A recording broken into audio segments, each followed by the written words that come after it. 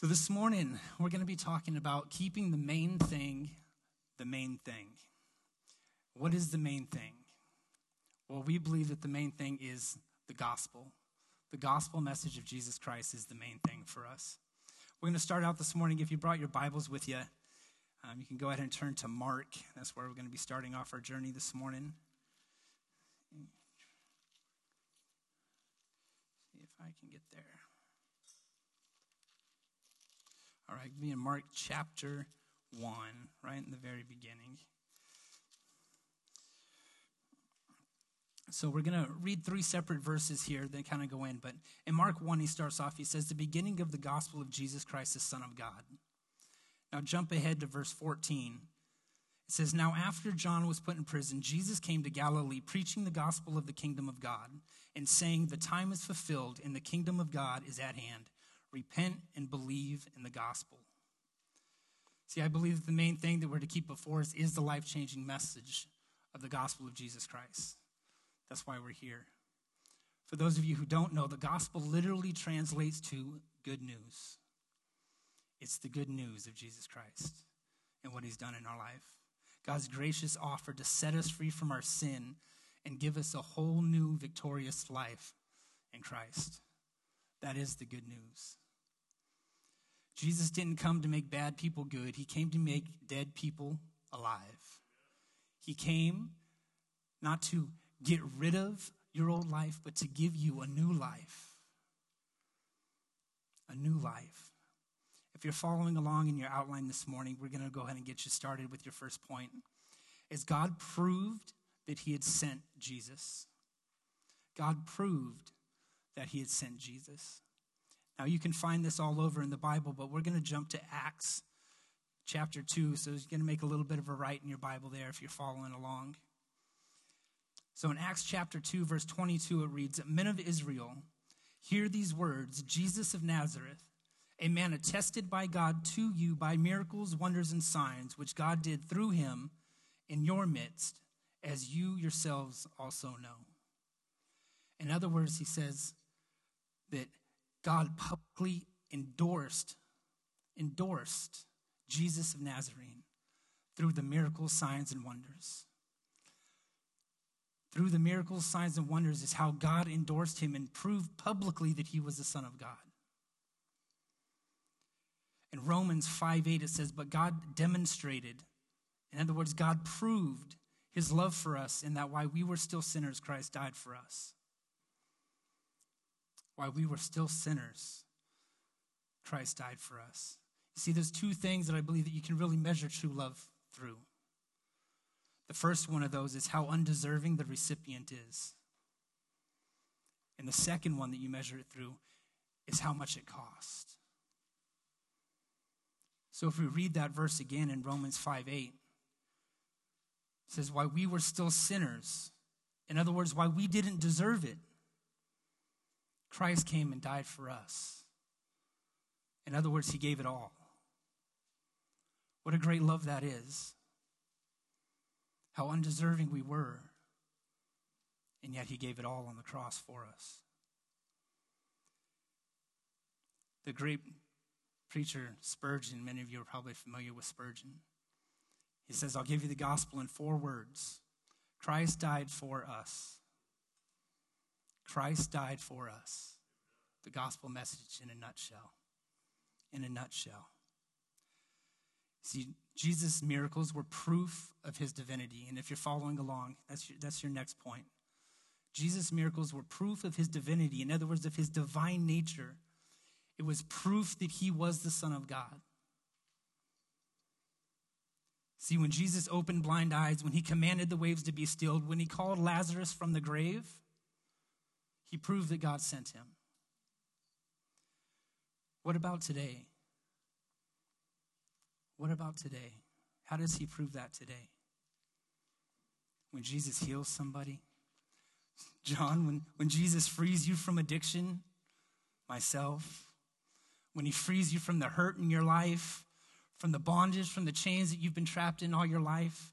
When he moves today in the church, he proves that he is the Son of God. See, I know from my own experience, at least, that It wasn't me.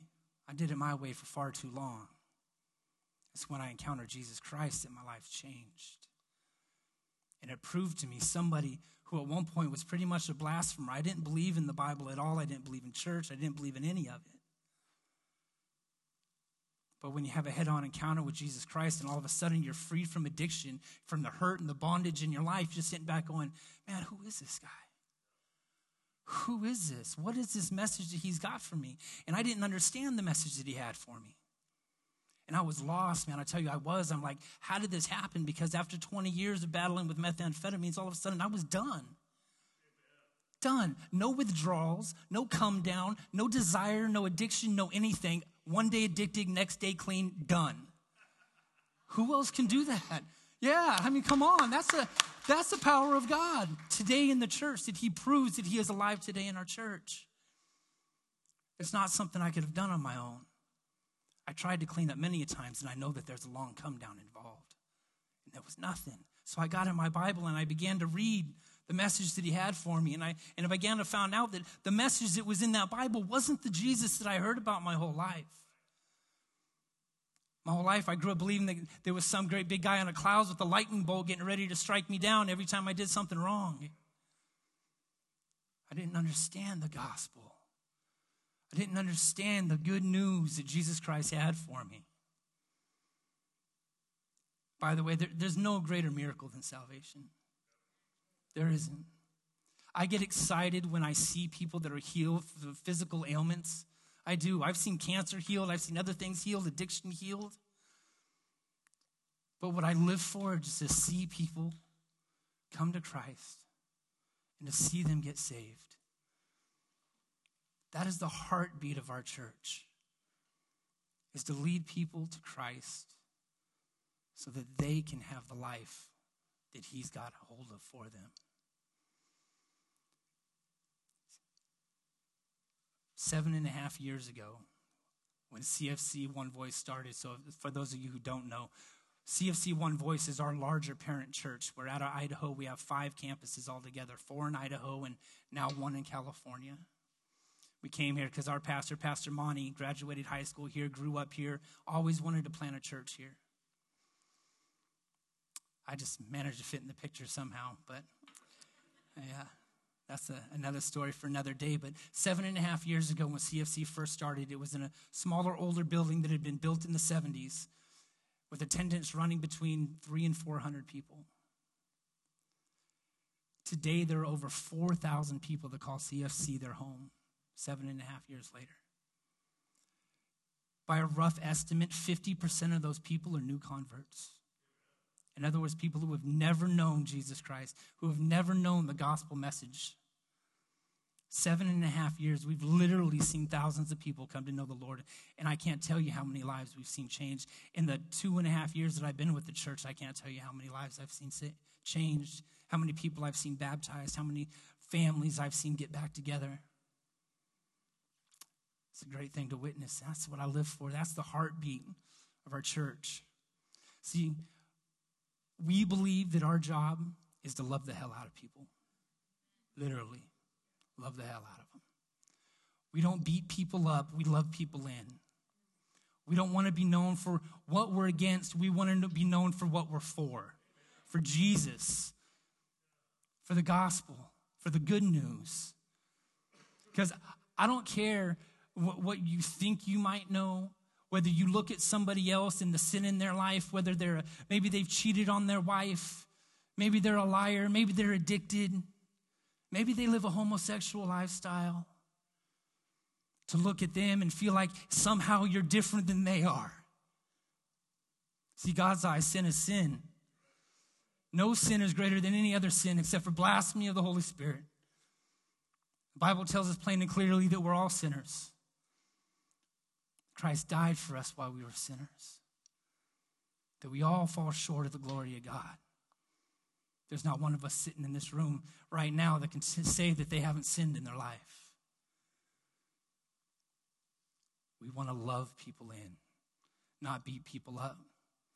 See, we love them in. We bring them in through those doors. We get them to come in here. Then the Holy Spirit convicts them of their sin. That's not my job.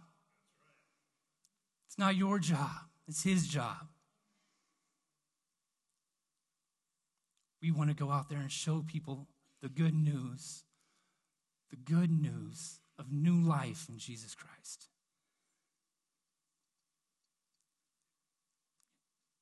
Your gospel point number 2 is that God delivered Jesus to death. Delivered him to death. In Acts 2:23, we're going to keep reading there. It says, him being delivered by the determined purpose and foreknowledge of God, you have taken by lawless hands, have crucified and put to death. In other words, it says God knew what was going to happen.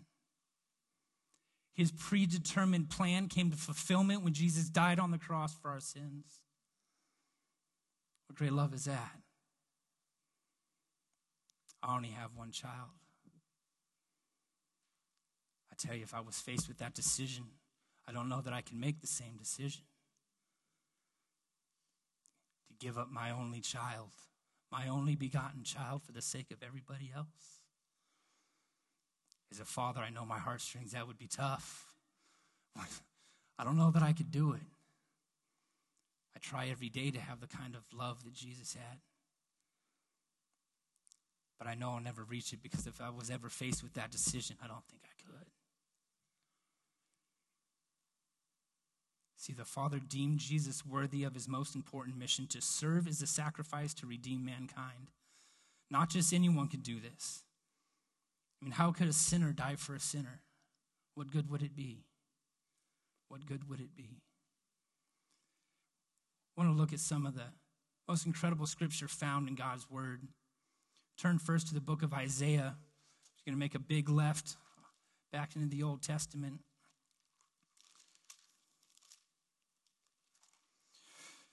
I'm going to be reading out of chapter 53, starting in verse 4. For those of you who aren't that familiar with the Bible, these chapters right here in Isaiah contain a lot of what they call messianic prophecies, where he prophesied about the coming of Jesus Christ. So starting in verse 4, it says, surely he has borne our griefs and carried our sorrows, yet we esteemed him stricken, smitten by God and afflicted.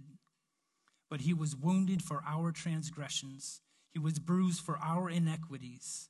The chastisement for our peace was upon him, and by his stripes we are healed. By his stripes we are healed. Go ahead and jump all the way to the back of the book. We're going to jump into Revelation chapter 5, starting in verse 8. It says, now when he had taken the scroll, the 4 living creatures and the 24 elders fell down before the Lamb, each having a harp and golden bowls full of incense, which are the prayers of the saints.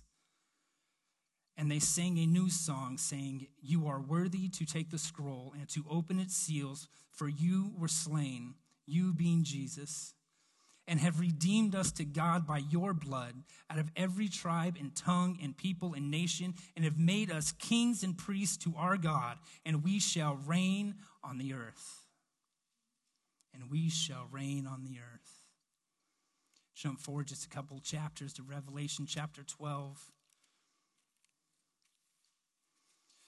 For those of you who are new, I encourage writing in your Bible. If you don't have a Bible, would love to put one in your hands. Come and talk to us after service. But feel free to write in your Bible. It really does help.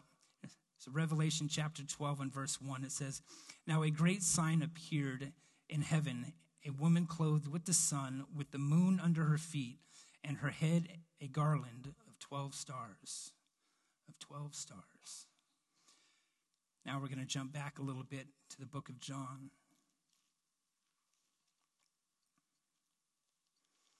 We're going to be in John chapter 1, verse 29. As the next day John saw Jesus coming toward him and said, behold the Lamb of God who takes away the sin of the world. Behold the Lamb of God who takes away the sin of the world. For those of you who don't know, Jesus was referred to constantly as the Lamb of God, but it was first here done by John when he seen him coming. The Lamb of God whose blood would be slain for all of us. For all of us. How many are grateful that as the hands of Jesus opened up to be nailed to the cross, that all of heaven was opened up for us forever? Forever. Nothing more stood in our way. When he hung on that cross, he said, "It is finished. It is finished." The Father bestowed the badge of honor on the only one worthy to secure our salvation. That's your fill in the blank. The Father bestowed the badge of honor on the only one worthy to secure our salvation through his life, his death, burial, and resurrection. See, salvation is found in Jesus and Jesus alone. He alone is the way, the truth, and the life.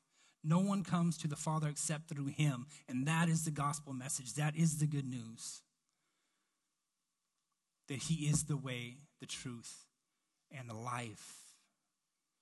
The life. Gospel point number 3 is God the Father set Jesus free from death and raised him to life. Set Jesus free from death and raised him to life. We're going to continue reading out of Acts chapter 2 in verse 24. It says, "Him being delivered by the determined purpose and foreknowledge of God, you have taken by lawless hands, have crucified and put him to death, whom God raised up, having loosed the pains of death, because it was not possible that he should be held by it." Because it was not possible that he should be held by it. See, deep in that borrowed grave, behind that stone, when nobody could see, when nobody could witness, is when God did his greatest work and brought death to life. Some of the greatest miracles in our life aren't done in front of a crowd of people. They're done in the privacy of our own life, in our darkest moments, behind closed doors, with the rest of the world shut out. Is when God comes to us and does his greatest work. See, he spoke to the dead body of his incarnate Son, and he got up from the dead.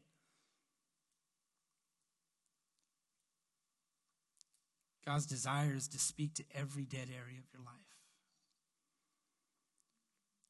When the hells of demons and the heavens and angels watching, God called on the Rose of Sharon to lift up his head.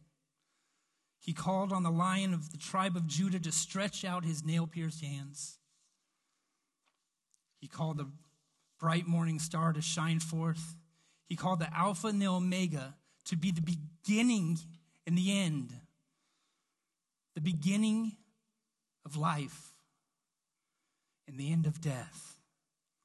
The Alpha and the Omega. For those of you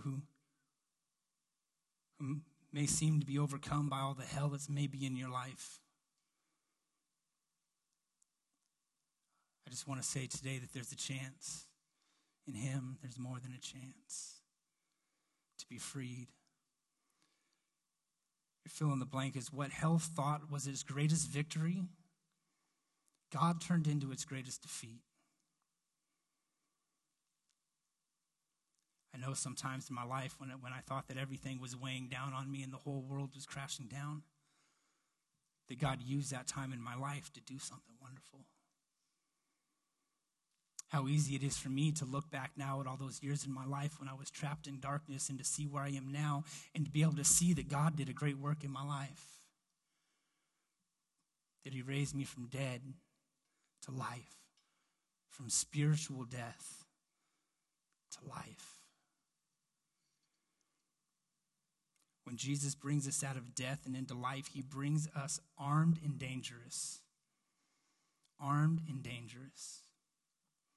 Turn with me to Revelation chapter 1 real quick.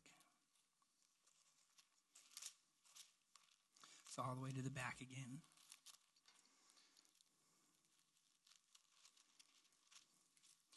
We're reading in verse 18, chapter 1, verse 18. I am the great I am. I am he who lives and was dead, and behold, I am alive forevermore. Amen. And I have the keys of Hades and of death. For those of you who don't know, Hades was the old term for hell. It was the old term for hell. Jesus says that I was dead, and now I am alive forever, and I hold the keys of death and hell. See, the keys, you think about what a key is. A key is an instrument that we use to gain access. And it says that he was brought forth with the keys to both heaven and hell. See, in the Old Testament, the holder of the keys was the one who was able to give you access into the house of God. In late Judaism, the key is an imagery that was extended to angelic beings and to God, that they held the keys to both heaven and hell. See, the mistake of the Pharisees back then is that they believed that they were the ones that held the keys to heaven and hell. But that's not what the Bible tells us. It tells us that he came with the keys to heaven and hell. In Matthew 16:18, Jesus said to Peter, on this rock I will build my church. Hell won't overcome it. I will give you the keys to the kingdom of heaven. On this rock, he said. The rock wasn't Peter. Peter wasn't the rock like some people might lead you to believe.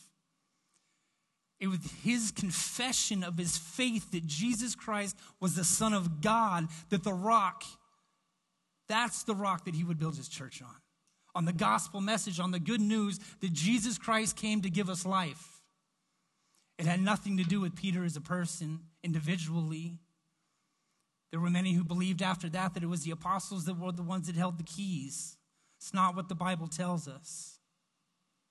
It's very clear. You're not just free, you hold the keys to freedom. You're not just alive, you hold the keys to life. You just don't overcome. You overcame with the keys of life. See, Jesus never preached the gospel of salvation without new power to send people into new life. Not once did he ever preach the gospel without bringing new life into somebody.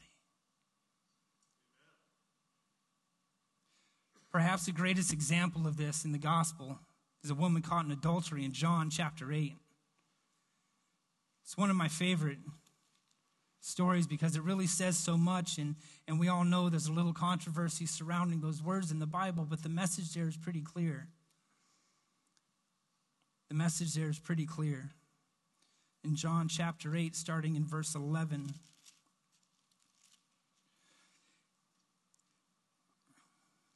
So I'm going to go back just a little bit. I'm going to go ahead and start in verse 1. I'm going to give you the whole story. He says, but Jesus went to the Mount of Olives. Now early in the morning he came up again into the temple, and all the people came to him, and he sat down and taught them. Then the scribes and the Pharisees brought him to a woman caught in adultery. And when they had set her in the midst, they said to him, Teacher, this woman was caught in adultery in the very act. Now Moses in the law commanded us that such should be stoned. But what do you say? But what do you say? See, they were testing Jesus. They were always trying to catch him in a situation that they thought he couldn't get out of. But it says that then they said, testing him, that they might have something of which to accuse him. But Jesus stooped down and wrote on the ground with his finger, as though he did not hear. There's so many people that want to know what he wrote on the ground. You could preach sermons and sermons on what he may have wrote in the ground. Like according to the law, where were those men? See, the man should have been brought forward as well, but they didn't bring the man. They only brought the woman. Or maybe he stooped down and he wrote in there the sins of those who came to him. Or maybe he wanted to know how they knew she was caught in the act of adultery. How did they know? Were they peeping? Were they somewhere they shouldn't have been? What was their sin? So when they continued asking him, he raised himself up and said to them, "He who is without sin among you, let him throw a stone at her first." And again he stooped down and wrote on the ground. Then those who heard it began being convicted by their conscience, went out one by one, beginning with the oldest even to the last, and Jesus was left alone and the woman standing in the midst. When Jesus had raised himself up and saw no one but the woman, he said to her, "Woman, where are those accusers of yours? Has no one condemned you?" She said, "No one, Lord." And Jesus said to her, "Neither do I. I do not condemn you. Go and sin no more." Go and sin no more. You see, Jesus just didn't free her. He didn't just say, "You're free to go." He said, "Go and sin no more." He gave her the power to new life. That she didn't have to live that lifestyle anymore. That her sins were not only forgiven, but she had the power to have new life through Jesus Christ. Through the gospel message. Through the gospel. He used these words as he did, "Go and sin no more." The statement wasn't to focus on the sin that she had committed in the past, but an invitation to a new life of freedom. You're free, he said. You're free. Can you see why the gospel is such good news? Jesus didn't just die. He died with a purpose. With a purpose. He rose with a purpose. Jesus Christ had a mission that he never once walked away from. Even when his closest friends and critics tried to dissuade him, his mission guided his decisions and his values. He didn't let other people steer his direction. He didn't let other people guide his life. He came with a purpose, and he knew his purpose. Even when nobody was there for him, he continued on that path. For the Son of Man came to seek and save what was lost. Luke 19:10, the message of the gospel. Jesus Christ came to seek and to save that which was lost. One of my classes that I love to teach, I talk about how this is the only place in the Bible where Jesus uses 3 parables in a row when he talks about seeking and saving the lost. How important was his message? People need to know that they don't have to stay lost, that Jesus can show them the way. They don't have to stay dead, but that Jesus is offered new life to all who would come. They don't have to stay bound, but that Jesus offers a key to every trial that we face. As I said earlier, I really believe that there's somebody in here today who's facing a trial in their life that they feel like that they can't get out of. And the gospel message is that Jesus rose with the keys to free you from those chains that bind you, to set you free, not only from sin, but to give you new life in Christ. A new life in Christ. This is the gospel. It is the good news that no matter who you are, no matter what you've done, that the offer still stands. I know, for one, I'm so grateful for that offer in my life. Gospel. Now, I may have read this somewhere. I'm not really sure. I don't know if I came up with it or what, but when I look at gospel, I always try to think something. It's God's offered salvation promises eternal life. That's the gospel message in a nutshell. He came and died for us. The main thing for the Christian must be the gospel, and the main thing for the church must be getting the gospel out. That's your last fill in the blank if you're following along. The main thing for the Christian must be the gospel, and the main thing for the church must be getting the gospel out. This, as a church, needs to be our focus.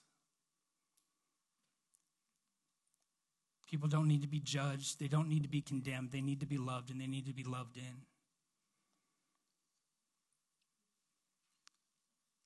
As we've said before, I know that many people here have come from other churches. I know that there are some of you here today that are visiting from other churches. But our message is loud and clear, and I've told it to every other pastor in this town. We're not here for sheep. We're not here to steal people from other churches. We're here to seek the lost so that they can know the message of the gospel, that Jesus Christ can give them new life, that Jesus Christ can free them from the chains that bind them, whether it be addiction, whether it be pornography, no matter what it is, there's new life in Christ. There's new life in Christ.